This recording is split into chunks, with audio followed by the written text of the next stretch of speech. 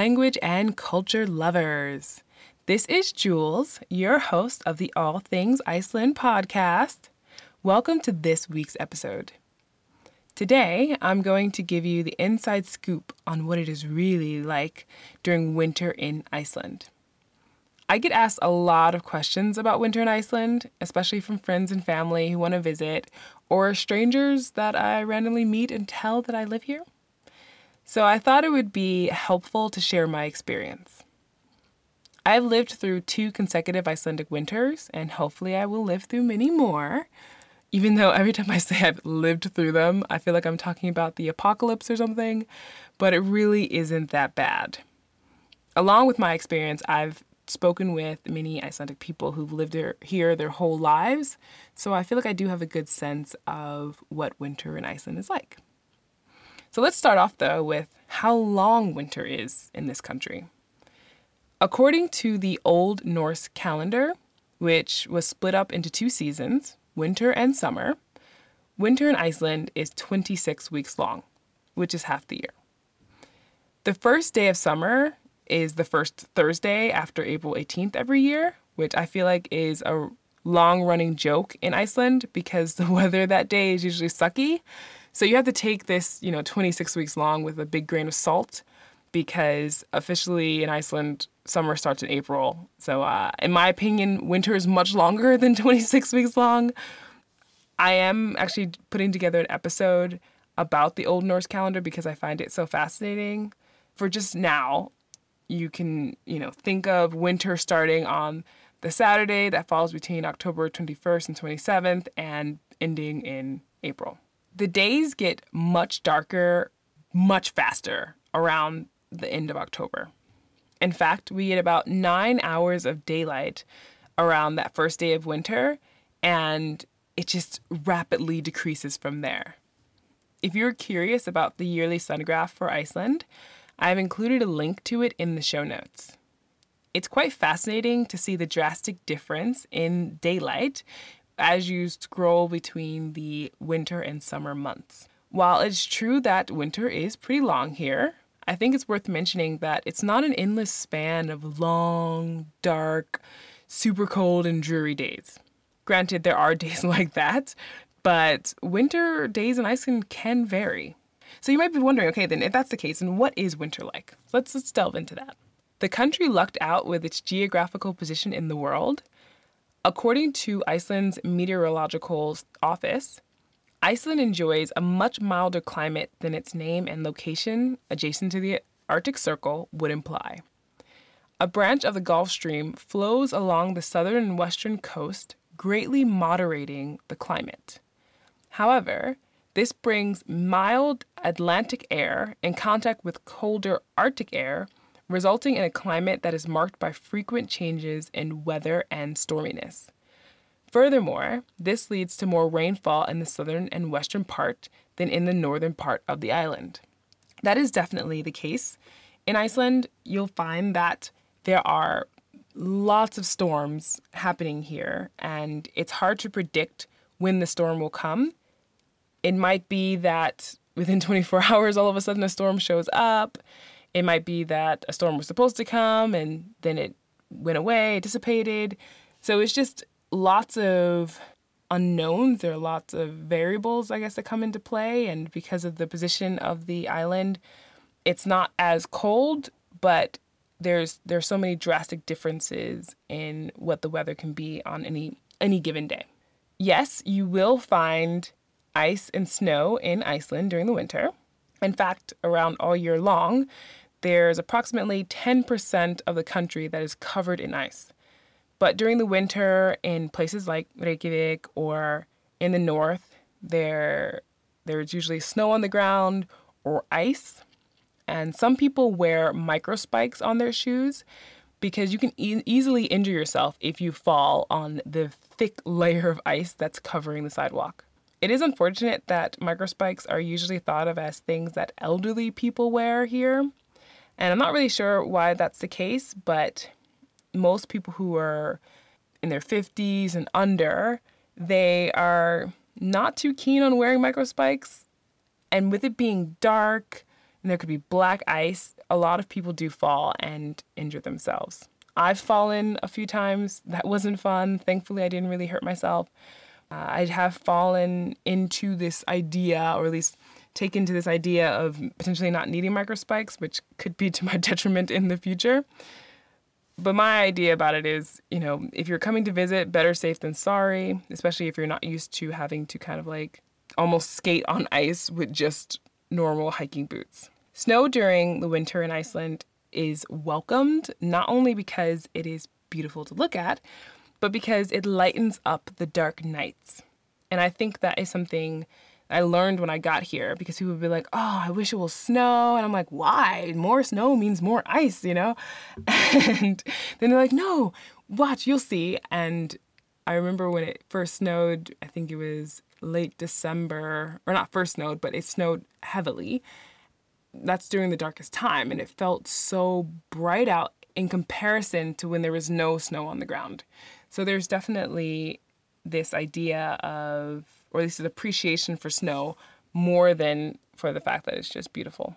Even though there can be a decent amount of ice on the ground, the majority of the country rarely gets hit with super frigid temperatures. I know that might seem a little weird, especially since the country's name is Iceland, but the average temperature in Reykjavik during winter is around 0 degrees Celsius or 32 degrees Fahrenheit. That is pretty mild considering that Greenland is our neighbor. However, even with that mild temperature, Iceland really is the land of extremes. While you have 24-hour brightness in the summer, the winter daylight is short, as I'd mentioned before. And the shortest day of the year is December 21st. We'll get about 4 hours and 7 minutes of daylight. That's it.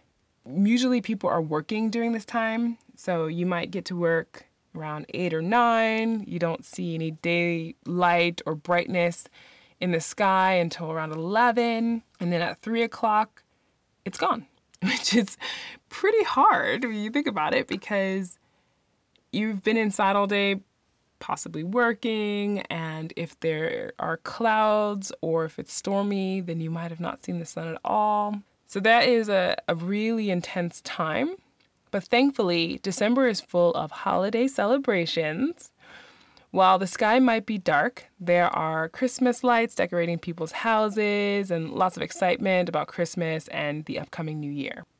The other upside to long, dark nights is that you can have a much better chance of seeing the northern lights. This natural phenomenon is caused by collisions between electrically charged particles from the sun that enter the Earth's atmosphere.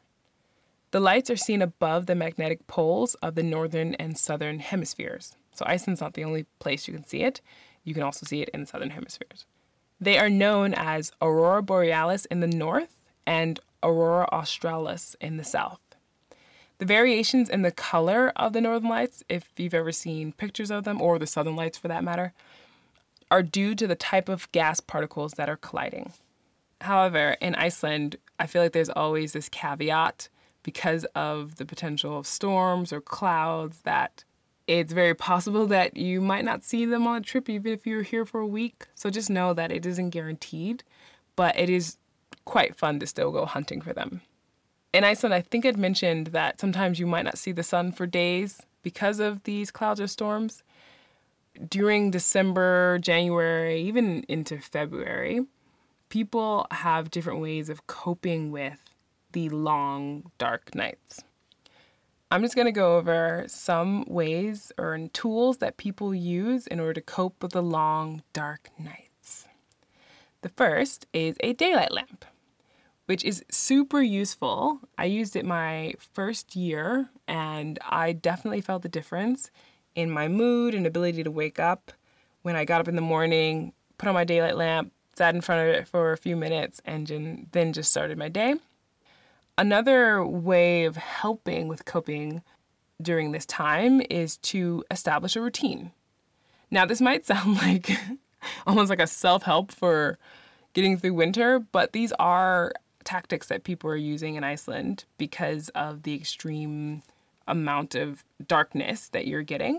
So having a routine really helps. And for my second year, when I didn't use a daylight lamp, a routine, I think, is the main reason why I was able to kind of not breeze through it, but for the most part, not really get stuck in thinking about how dark it is. So getting up, doing my workouts, working on this podcast, things like that, that made it so that my mind was occupied on positive things and activities that made me feel good. If you are a coffee drinker, you are in luck because you have lots of kindred spirits here in Iceland. Icelandic people love their coffee, and they take it quite seriously, how they brew it, what kinds of beans they're using, and all that jazz. I don't drink coffee, so I can't vouch for it, but just know that if you're coming to visit or want to live here and you love coffee, you're coming to a place in which you'll feel very at home. Icelandic people, as well as foreigners, like I do this as well, this next one, is that we like to escape to sunny and warm places during the winter just to kind of give ourselves a break from the long, dark nights. And I think this is super helpful. You get that vitamin D. You're also just enjoying warmer temperatures and places that you know have consistent sunlight. Doing outdoor activities is an awesome way of being able to cope with Icelandic long winter nights. And even though there can be lots of storms, I mentioned before, skiing, snowshoeing, sledding, ice skating on frozen lakes, or even just walking around helps a lot. There's a big hot tub culture here in Iceland. It doesn't matter if it's winter or summer. And I have an episode coming up about the hot tub culture because I do find it pretty fascinating. In a crazy storm, if the pool is open, there are Icelandic people in the hot tub. It's hilarious to see them, like their hair whipping around and frozen, just sitting there enjoying the tub and relaxing. Wearing appropriate clothing in any atmosphere is helpful, but especially here because of how much the weather varies. So being able to layer properly will make it so much easier to cope with the weather changes. It's not so much of coping with the long, dark nights, but I just think that in general, because winter is so long, that if you have the right clothing, you won't feel so grumpy about it. I've upgraded my clothing, and it makes a huge difference. Another tactic that Icelandic people use for coping with the long nights is to make their homes super cozy. Iceland was ruled by the Danish people for 500 years. And I don't know if back then Danish people were doing all this cozy stuff, but they're still heavily influenced by the Danes, mainly because Icelandic people go to visit, live, and study in Denmark. And so they've come back with these habits, or they've adopted these habits of having lots of candles, wool blankets, and then just part of their food culture is like hearty soups and meals, cured meats, and things like that. Icelandic people also really love their candy and ice cream. So they're getting like these sugar spikes in the wintertime. And one really random thing is that Icelandic people love to go to the ice cream store in the winter, buy their ice cream, go out into their car, and eat their ice cream in the car while the heat is running. I totally don't understand this. It seems absurd to me. In fact, I think it is kind of absurd, mainly because gas is so expensive in this country. But that's just another story. Lastly, Icelandic people do a lot of family gatherings. They're super family oriented here, and it just feels like the biggest part of their social life is family events, birthday parties, gatherings for holidays and all that jazz. So being a part of a family here definitely makes it easier to cope because there's always something going on, as well as like a decent amount of people have children. So there are those types of activities to do and just the need to get out and spend time together. So now that I've gone over how long Icelandic winter is, how people cope with it, and even just how varied the days can be during the winter, I'm going to move on to the random fact about Iceland. You might have noticed that in my ways of coping with long, dark winter nights here, I didn't mention anything about medication, such as antidepressants. And I did that on purpose because my random fact about Iceland centers around antidepressants. So in 2016, the Organization for Economic Cooperation and Development, otherwise known as the OECD, looked into antidepressant use in 25 countries, and their findings revealed that 1 in 10 Icelandic people use antidepressants daily. That is a startling find, especially since Iceland has been ranking quite high on the World Happiness Report. I believe in 2017, Iceland ranked number 4. And it started to make me think, okay, what is considered happy, or what factors are being considered when they talk about happiness in this report? So I looked much deeper into it, and the report is done by the United Nations Sustainable Development Solutions Network. The 6 most important factors that this organization, this network, takes into account when coming up with their ranking is the real GDP per capita of the country, healthy life expectancy at birth, freedom to make life choices, generosity, and perceptions of corruption. There are other factors, but these are considered the most important.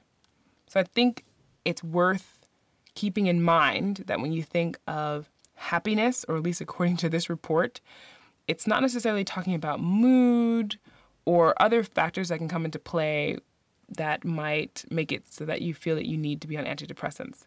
As well as in Iceland, the mental health community and the perception around mental health is something, it's getting better, but there are still, I believe, not enough emphasis on people going to speak with psychologists, and general practitioners are able to prescribe antidepressants. And I think they might be doing it a little bit too freely without taking further steps. But my husband actually is a psychologist, so I have a little bit of insight on this. He can obviously share more. Maybe I'll have him come on and talk about that at some point. He is seeing that this arena is changing, but I thought that was a really random fact about Iceland in terms of the antidepressant use, and then in comparison with the fact that they're considered so happy according to this report. And if anyone else has ever wondered why there's this discrepancy, then hopefully that's helped you to understand it better, or at least have more insight into it. All right, so now we're going to move on to the Icelandic word of the episode, which is gluggaveður. I'll say it slowly. Gluggaveður, which means window weather. And it's literally 2 words in Icelandic that have been combined. I really enjoy this word a lot. And the 2 words, glugga means window, veður means weather. It's a very popular word to use, especially in the wintertime, because you might look out your window, whether in your house or at work, and think, wow, it looks so beautiful outside. But you know that it might be -5 degrees Celsius, and you just don't want to be out there in that cold. So it's just beautiful weather to look out your window at rather than to be in. And Icelandic people use this word all the time in the winter. Now you know, gluggaveður is a popular word, and you also know how to say it. If you have enjoyed this episode of All Things Iceland, please subscribe to the podcast so that you don't miss an update. If you're listening to this on iTunes, Google Play, or any other platform that allows reviews, please leave a review. It's helpful to hear your feedback about the show, and it will also give useful information to other people who might be interested in listening. Okay, gott fólk. Þakka þér kærlegar fyrir að hlusta og sjáumst fljótlega.